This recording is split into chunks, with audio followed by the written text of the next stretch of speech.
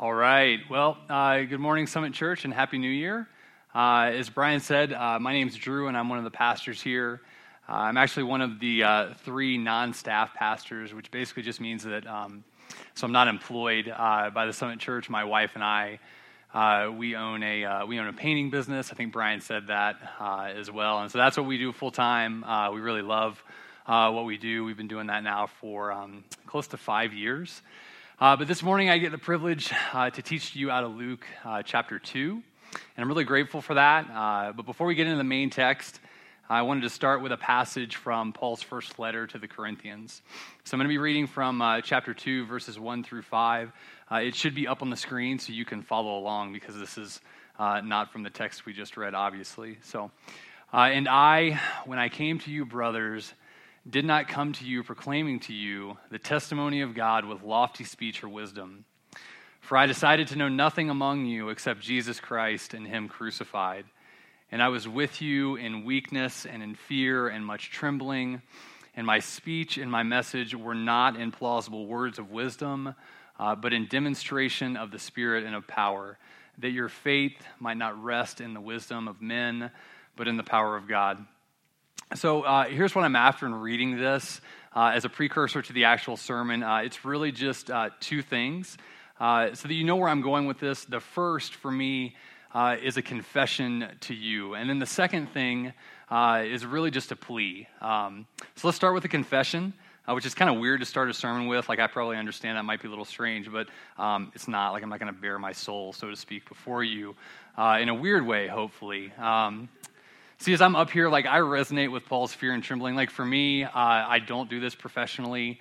I think of, like, a lot of other things I'd rather be doing than this. Like, as I prepared for this sermon, like, I literally came up with excuse after excuse. Like, my wife listened to these over and over and over again about why, like, I shouldn't be up here. Like, there's people more qualified. There's people like Brian, and he actually likes to do this. Like weekly, which, like, for me, I'm like, I don't even understand how you can do that weekly. There's people more intelligent, like there's people more articulate. But see, for me, like, God's put his finger on this thing in my life, and it's called you love the approval of men and care more about what they think of you than the approval that Jesus has already given you. See, in 20 or so years of following Jesus, here's like one thing that I've learned.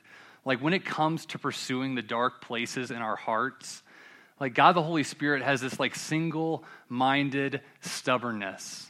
And it's like my 19-month-old daughter, like when she fixates on a toy, right? And she doesn't have a lot of, like, vocabulary. So, like, one of her words is, like, more.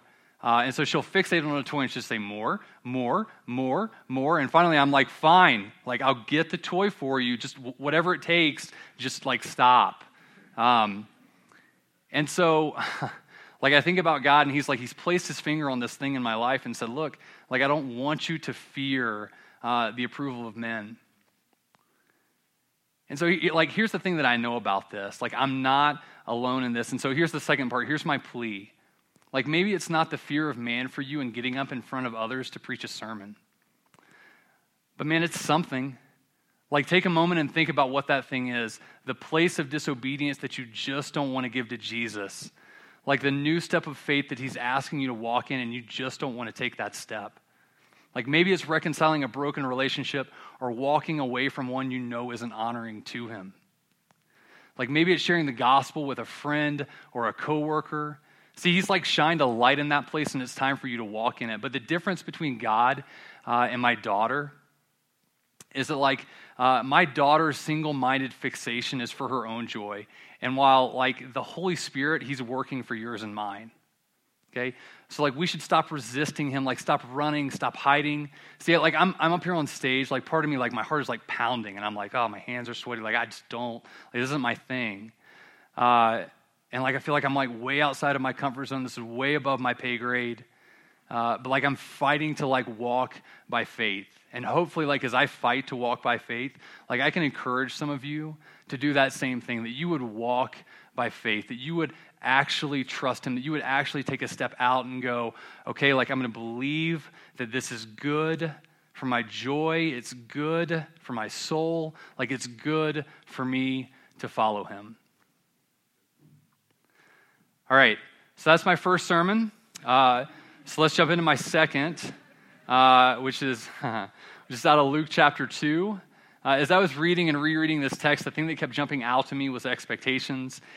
I mean, we all have them. Like you go to a restaurant, and if you're a food snob, your expectations are really high. Mine typically are not. I am a quantity over quality kind of guy. I appreciate good food, but I like a lot of food. But you have expectations about what you eat.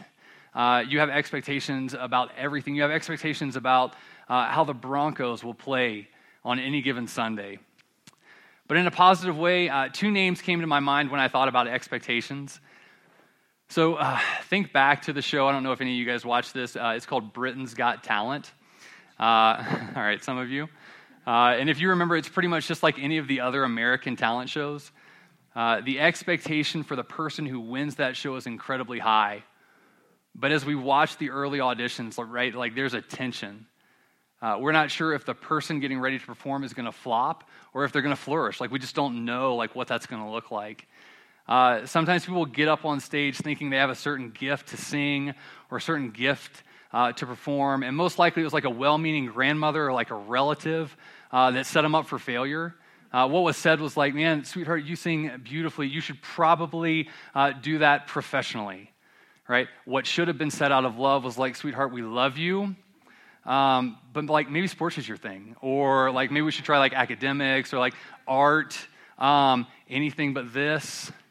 So their failure to speak the truth to their children becomes like our material for comedy, and we laugh and we're like, that's incredible. But back to the two names. If you remember, there was a guy named Paul Potts and another woman named Susan Boyle. They were the exception to this. For the sake of time, I'm just going to speak to Paul Potts. But if you haven't watched the YouTube video, like after the sermon and after we're done here, take your phone and go watch it. They're incredible. For Paul Potts, so here's how the scene. Here's what it looks like. Basically, he's backstage and they're interviewing. He's like, "Yeah, I don't have a lot of self-confidence, and I'm not sure how this is going to go." And so, like, they send him out, and he walks up onto the stage. And as he walks up on the stage, like, there's no way, like, I tried to think about this. There's no way to, like, say this nicely. Like, he's just not that impressive, okay? That's probably about the nicest way I can say it. Like, he's, if I go any further, it's just going to get bad. So he's not all that impressive. The judges look at him and they go, "All right, Paul, what are you going to do for us tonight?" And he basically says, "I'd like to sing opera," okay?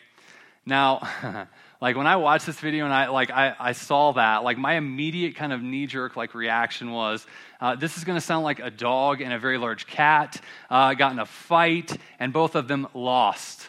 Like this is just going to go really poorly. So they cue the music, like the lights go down, and Paul opens his mouth and starts to sing opera. And I can't do it justice trying to describe it, so you just need to go watch the video. But suffice it to say that like they pan out into the crowd and like people are crying. Like they're crying. That's how incredible this is. Like I'm watching this, like I'm crying. Like not like a little bit of dusty, like tears flowing down my face. Like that's how this is going down. Simon Cowell, who's like one of the most difficult judges ever, he's like slack-jawed. Like he's kind of sitting there like, that's crazy. One of the other female judges, she looks like literally she's about to pass out. I mean, it's just wild. And so like there's this moment where it's incredible. And in that moment, Paul Potts not only met our high expectations for the winner of the competition, he greatly exceeded them. In an opposite and somewhat of an appalling way, I'm going to take you back to middle school for me. Middle school is like a treasure trove of illustrations and really bad stories that are really funny. And so for me in middle school, I had a group of friends. We were pretty dumb, not intellectually, hopefully, but more like we did really dumb stuff. And one of the dumb things that we did was during the day, like you would go to cafeteria, right? And it's like a buffet line. And you would get your food, and then you would go to the salad bar, and you would get your salad. And at the very end is the dessert row. And at the dessert row, we loved the day where it was white icing cake day. okay? So here's what we would do. We would snatch off a whole lot of white icing cake, as many pieces as the four of us could hoard onto a tray. One of my other friends at the deli section of the cafeteria is getting a giant bowl of mayonnaise, so you can see where this is going. We would then take it back to our table. We would scrape the white icing off and then plaster the mayonnaise as smoothly as we could on the pieces, sneak them back up to the line, and watch and wait. We would wait for that unsuspecting student. We would wait for that unsuspecting teacher. And there's expectations with cake, right? Like you think about cake and you're like, man, I love cake. Like cake is good. Cake is going to be sweet. It's going to be moist. And then it's like, oh, is that mayonnaise? Like, so like this person would take a bite and we would just sit there and laugh. Like we thought it was the funniest thing ever. And so, so middle school. In a more serious way, especially as we start this new year, like maybe you resonate with me watching Paul Potts meet and exceed expectations to win a talent competition. When you think about your expectations you have for your spouse, your career, your kids, you desire to see those things happen. Like if any of you are goal setters, so like Andrea and I, like we do this every year at the start of the year. We set goals. Part of those are business. Part of those are personal. They're financial, like all kinds of things like that. Goals are nothing more than written expectations with measurable deadlines.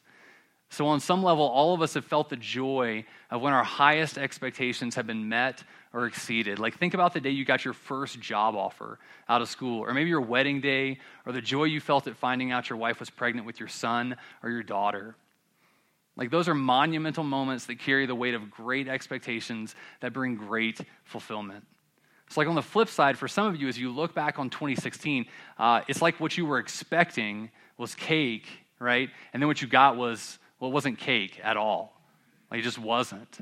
It was far from cake. Maybe it was the pain that comes from having a certain vision for your life, and life ended up looking very different. Like maybe you experienced a betrayal by a close friend or some kind of serious dysfunction in your family.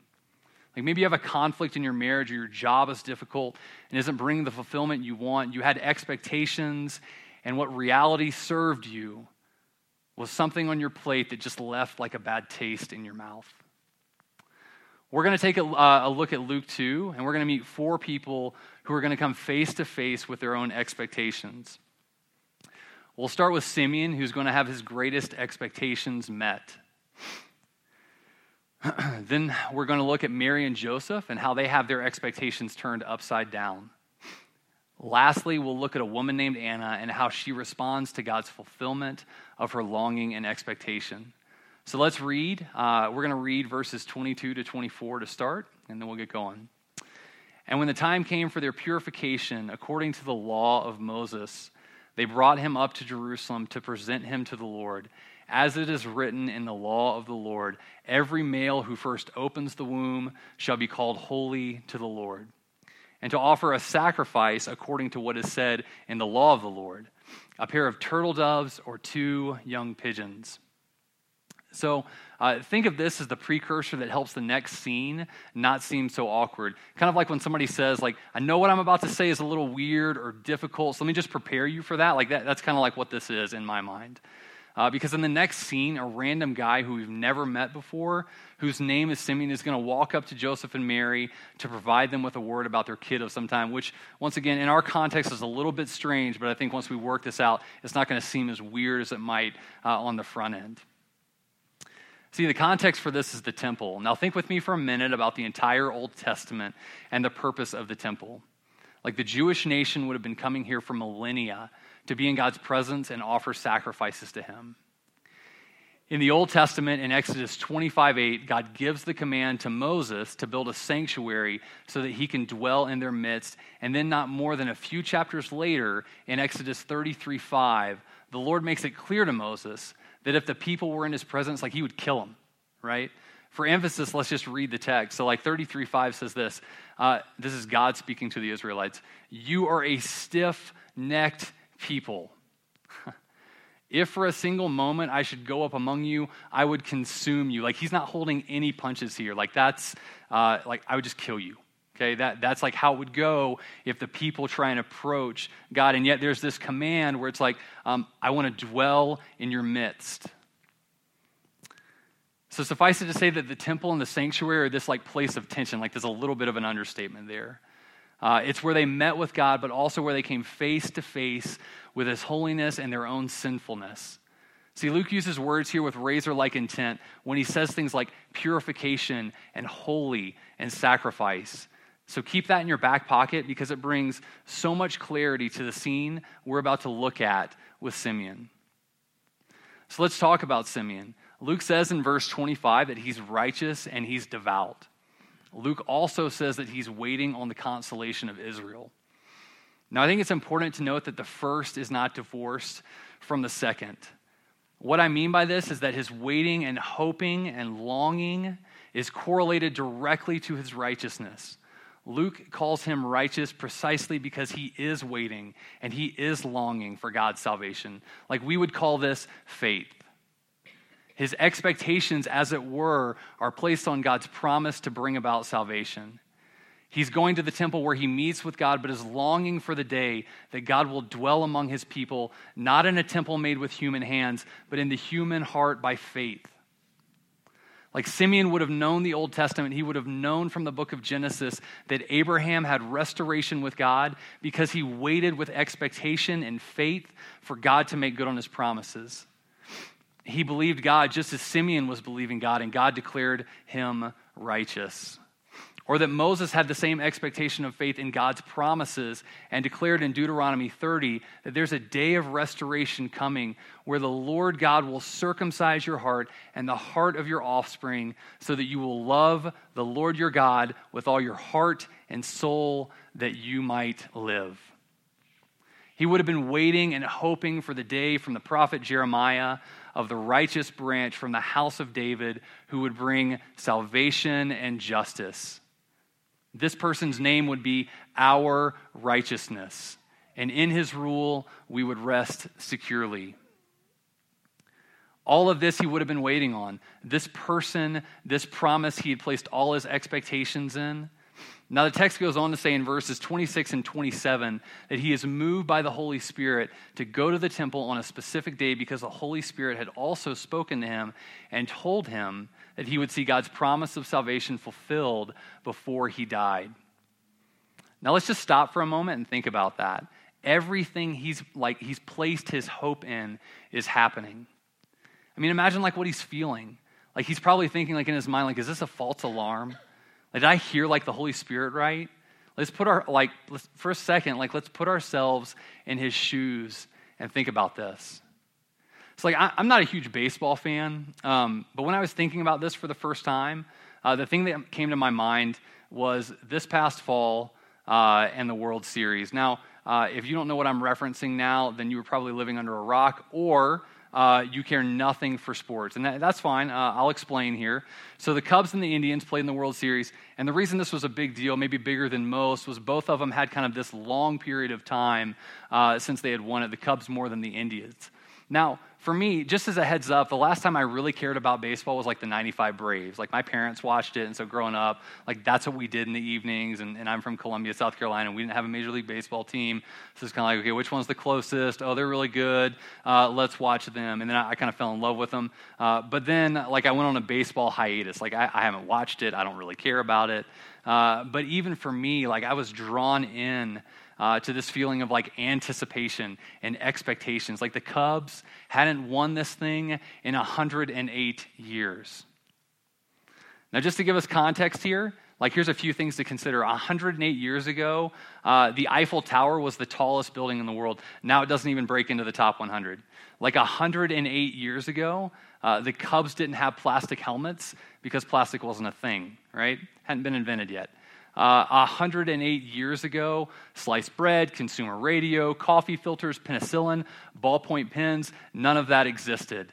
And 108 years ago, the Model T Ford had just gone into production. Basically, we didn't have cars 108 years ago. okay? It's a long, long time. And for me, I was swept up into this as I watched the last 3 games. I had this thought when the last pitch was thrown, I was like, oh, finally. Finally they've won. And for me, I'd been watching 3 games. Some people literally have been waiting centuries, a century. I was like, I can go to bed. I have to be up at 4 in the morning because we're contractors and that's what we do. But so there it is. A writer for the Chicago Tribune said it like this: the catchphrase Cubs fans uttered over the last century and change has been just one before I die. A plea that fell on deaf ears decade after decade. Well, you can die in peace now, thanks to Joe Maddon's resilient club. Now, if we place this much weight and hope on a baseball team winning, which if we can just be honest for a minute, man, it's just baseball. It's just baseball. It is not significant in the grand scheme of history. Just think about what Simeon is experiencing as he takes the baby Jesus in his arms. Finally, everything that matters for all eternity that I've been waiting for and hoping for is coming true. Simeon has an expectation that is nothing short of miraculous. In verses 29 to 32, he proclaims about this child what God has promised millennia ago. Peace between men and God, salvation to the ends of the earth, and it's being fulfilled before his very eyes. Remember the words that Luke uses at the start that I told you to hang on to: purification, holy, sacrifice. This baby literally embodies all those things. Like the Cubs fans who've waited over 108 years, Simeon, in the same breath, can die in peace. But see, here's the thing. It's a peace that matters. It matters. It's a peace that doesn't find its foundation on something so temporal as baseball. It's a peace with God that carries the expectation of eternity. See, this is a beautiful thing to watch within the Summit family. I've watched as some of you have taken a step of faith to confess your brokenness to God and then believe Jesus could actually forgive your sins. I've watched our members confess and repent to one another in city groups. I've watched us declare in solidarity, like Simeon, that there's only one who brings peace. All acts of faith and all pictures of believing and expecting God to make good on his promises. Some of you simply need to ask God to do what God has promised and then watch him make good on it. And thinking through all this, I'm asking God that we would be a people like Simeon and that we would expect great things of God in line with his promises and watch as God is pleased to come through at just the right time. So the scene continues with Simeon talking, but instead of it being a dialogue between Simeon and the Lord, he turns his attention to Mary and speaks directly to her. Now it's clear that Mary and Joseph are already walking in some shell shock. The word Luke uses in verse 33 is that they marveled. Think shock and awe. They're probably speechless. They're already feeling this sense of eternity because of what was just said. Now the text doesn't say this explicitly, but we need to remember that Mary and Joseph are real flesh and blood parents that have very real hopes and dreams for their son that are their own. And what we're about to witness, though, is that their expectations for parenthood are about to be challenged. Now, I'm a dad of a 19-month-old daughter, and my wife is 20 months pregnant with our son. And I would be lying to you if I told you that I don't have expectations for them. I hope that I'm not the crazy dad that lives vicariously through his kids, where I'm just okay, my kids' victories are my victories, and their intelligence is mine. When they win a game, I'm oh, my life matters. I don't want to be that guy. But I would be lying to you if I told you that I didn't have expectations for my kids. I want them to be successful. I want them to be smart. I want them to be educated. I want them to have families of their own. I want them to be safe. And if somebody comes up to me and they're hey, Drew, say this is Sunday morning, somebody comes up to me and they go, hey, Drew, I have a word for you about your daughter, and it's pretty much in opposition to everything I just said. God's going to call your daughter, and maybe she's going to go to a place that's far away from here, and it's actually a place that's not really safe, because she's going to be called to testify and speak to the goodness and the grace of Jesus Christ, and people will hate her for that, like my knee-jerk reaction like in that would be like, man, you're out of your mind. Like I'm pretty sure you misheard the Lord in that. But here's kind of the deal, like maybe he would call her to do that. Like maybe he would lead her to do that.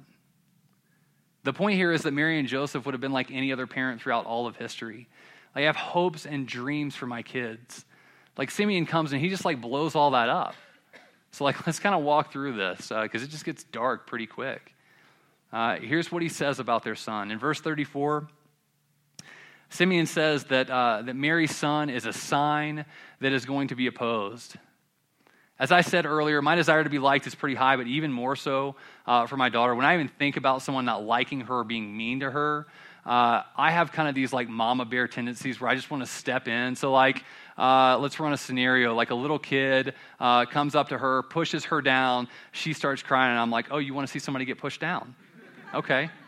Or like a toy gets stolen from my daughter. Once again, she breaks down into tears, and I'm like, all right, I'm going to show you what it looks like when a man steals your toy. Like that's kind of my initial like knee-jerk reaction when I feel like my daughter is getting opposed. And like here Simeon is just telling Mary and Joseph, like, look, your son is going to live in opposition. In verse 34 again, Simeon tells Mary and Joseph that his life and his message will raise some up and strike others down. See, few people like conflict, but it seems once again that his life is going to be marked by it. Like Jesus is the name you don't mention over dinner. He's the lightning rod that's so polarizing, it immediately makes people feel uneasy and awkward. Like Jim Gaffigan, who's a comedian, brings this out really well. Like he starts one of his routines with, tonight, like I'm really glad you guys are here. I want everybody to feel really comfortable. That's why I'd like to talk to you about Jesus. Right? And everybody kind of laughs. They're like, oh, that's really funny because I'm at a comedy show. But imagine for a second, like if he was serious. Like everybody kind of does this. Like they're like, oh. Like he really actually is going to talk to us about Jesus, right? See, he's tapping into the divisive nature of Jesus. To speak about him is to immediately take a side in a cosmic battle, and to remain silent provides no escape from his divisiveness. Like all men and women will stand or fall based on what they do or don't do with him. Once again, like when I think about my kids, I'm just not sure I want them to be that controversial. Like if they take a role in the public arena, like maybe, they have some kind of job where they're known and they're seen and different things like that. Like I certainly don't want them to be a lightning rod for controversy. Like I want them to be loved. I want them to be respected. Like I want them to be appreciated. I want them to be liked. Okay, so let's keep going. It gets worse. Here's the hardest one to hear as parents. Continuing through verse 34, Simeon says that his life will bring Mary the kind of grief that it is so difficult to bear. It's like getting struck at the core of who she is. See, as a parent, the only thing I can think of that brings that kind of grief is the death of your child. I've never walked in that. I hope I don't have to. But can you imagine being given the news that the 8-day-old child in your arms is on a trajectory to his death? And it'll bring you grief like you will never experience in any other capacity. Like just like take a moment and like feel the weight, kind of the heaviness of what he's telling her. Like some of you have probably experienced this, maybe through a miscarriage or something, but like the loss of a child is devastating. And like here Mary is being told from the outset, like this is the direction. Like this is the direction it's going for him. Okay, now the text does take a turn, and here's the beautiful proclamation. Simeon goes on to say, so that thoughts from many hearts will be revealed. Now, on the surface, that might not sound like a beautiful proclamation. I think hopefully my job here is to help you see that it is. See, Mary and Joseph are having their parental expectations changed to line up with the heart of God. Like if you're a follower of Jesus, you're sitting in this room because God revealed the brokenness in your heart through his son. See, Mary's son was opposed so that you wouldn't have to be. Like her son was divisive so that you could experience unity with God and man. Like her son had the cross in sight from the cradle so you wouldn't have to experience death. See, he was all of those things on your behalf. For some of you, you need to have your expectations challenged. You're asking from God either something he has never promised or something that is clearly against his will revealed to us in the Bible. Some of you in here don't place your hope and expectation in him at all. Like you look to an experience, friends, work, things, sex. Like, see, the Bible has a word called repentance, which simply means to experience a change of mind that leads to changed actions. Charles Spurgeon, who was a pastor in England in the 1800s, said it like this. Should be up on the screen so you can follow along there. Repentance is the discovery of the evil of sin, a mourning that we have committed it, a resolution to forsake it. It is, in fact, a change of mind of a very deep and practical character, which makes the man love what once he hated and hate what once he loved. See, here's my hope in this. It's that at the Summit Church, like we would repent of our misplaced expectations and place them on the Son of God. Remember, he was opposed. He was divisive. He died. He did all of that so your expectations and hope might not be in something or someone, but in him. So as we keep going, Luke seemingly switches gears on us in the middle of a conversation that honestly I kind of would have liked to have heard the end of. Like, how does Mary respond to that? Like, did Joseph even say anything? Like, I mean, he's just quiet. Mary and Joseph just received some of the most difficult news imaginable. Like, how do you walk away from that? But Luke, for our purposes, wants to point us to another person that's at the temple. Her name's Anna, and she's a prophetess.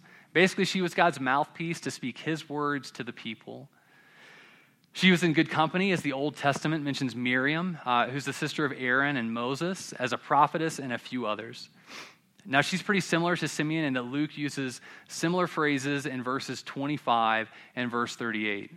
Verse 25 says that he, Simeon, was waiting on the consolation of Israel. And verse 38 says she, Anna, was speaking to all those who were waiting on the redemption of Israel. See how both refer to this longing for God's salvation? But here's like what I want to highlight with Anna. And it's two things pretty quick. It's how she responds when God meets her greatest longing. Remember, she, just like Simeon, has been waiting an extremely long period of time, and she responds, number one, with thankfulness. Okay, so think about this for a second. It's 80-something years for her. She has not grown bitter. She has not grown angry. She's not like frustrated. She's like, oh, finally. Like, finally you've done something. Like, the text simply just says that she was thankful. She was really, really thankful. Thank you, God, for doing what you said you would do. And it's literally a lifetime for her. God comes through on the promise, and she gives thanks to him. The second thing she responds with is proclamation. Now, this isn't as weird as it may seem if you think back to the Cubs winning the World Series. So if you remember when the Cubs won the World Series, there was this phrase that was kind of uttered all over social media. It was hashtag Twitter, Instagram, Facebook, like people were talking about it, and the phrase was "Fly the W." Now, for me, I was like, I have no idea what that even means, so I had to Google search it and be like, all right, I don't even understand. But I've since been enlightened. So "Fly the W," it was everywhere. And here's kind of the point of that. The point of that is, like, we can't stop talking about that which we love, like that which we're excited about, that which has given us so much hope, so much peace. See, here's my hope in all of this, is that we would be a people like Anna. That, like, as Anna has waited on God, and you see how she responds when God comes through and fulfills his promise, that she is thankful. She's not angry, she's not frustrated, she's not bitter, she's just thankful. And it's not that she probably didn't feel those things, but that the text says that she's thankful. That's kind of the overwhelming posture of her heart towards God. So it's not that there's not a permission to feel some of that, because I think sometimes like we do, we're kind of like, God, where are you? Why haven't you done this? Like I've been asking and waiting and pleading. But in the midst of that we carry ourselves with a posture of gratitude. And then when God does what God has said he is going to do, that we would respond with proclamation. And not like in a weird way. Like you don't have to go down on a street corner and just kind of like hold up a sign and be like, let me tell you about what God's done. Because that can be kind of strange. But like you have people that trust you. You have people that respect you. You have kind of a sphere of influence is how we would say this. You have all of those things, and like you have an opportunity to speak to those people who trust you, who respect you, who you walk alongside of and be like, let me tell you about like the redemption. And you don't even have to use language like that. Let me tell you about how God has restored this relationship. Let me tell you about God has reconciled my family. Let me tell you about how God has done this and this and this. And that's not a weird thing. Like that's a beautiful thing. It only makes sense. See, the church has always been a people of expectations. Like in this passage, we've gotten an insight into 4 people who've either had their expectations met or had their expectations challenged and changed. What I'm asking from the Spirit of God is that as we've looked at these saints that have gone before us, the one thing they all had in common is Jesus. See, it's only in him that our greatest hope and expectations would be fulfilled. Like remember what Simeon says, now. Like now is the time that I can die in peace. Like remember his words to Mary, so that many hearts would be revealed. See, at the cross, the God-man, Jesus Christ, took our failed expectations on himself. He lived in the continued expectation of the presence of God as part of the eternal Godhead, and then experienced the devastation of that loss when he was crucified in our place. No other person or experience can do that for you. Like maybe you're like Simeon and Anna, and God is calling you to persevere in your faith in Jesus. Like the challenge for us is to endure. Or maybe you're like Mary and Joseph, and you need to have your expectations challenged. Like whatever it is, my hope is that God's Spirit would do in you what I can, and that he would soften your heart and give you the faith to believe in Jesus. Like he's the only one who can bear the weight of your expectation. If you'll join with me, let's pray. Father, I'm really grateful for this morning. I'm grateful for your example, or the example that you've given to us with Simeon and Anna, with Joseph and Mary, and just as we think through 2016 and we think through what our expectations may or may not be and what we want to see happen, that you would create within us a heart that longs for you to fulfill your promises. And as we wait for you to fulfill your promises, and as we even watch your promises before our very eyes get fulfilled, that we would respond in thankfulness, that we would respond in just joy, that we would respond in proclamation. For those of us in the room that maybe need to have their expectations challenged, maybe some people in here don't believe on Jesus. They're kind of like, I'm not even sure what I believe about all this. I pray that they would think long and hard about Jesus and what he claims and what his expectation on their life would be. Just ask that you would do that, that you would do the work through your Spirit even now. And it's in the name of Jesus Christ we pray. Amen.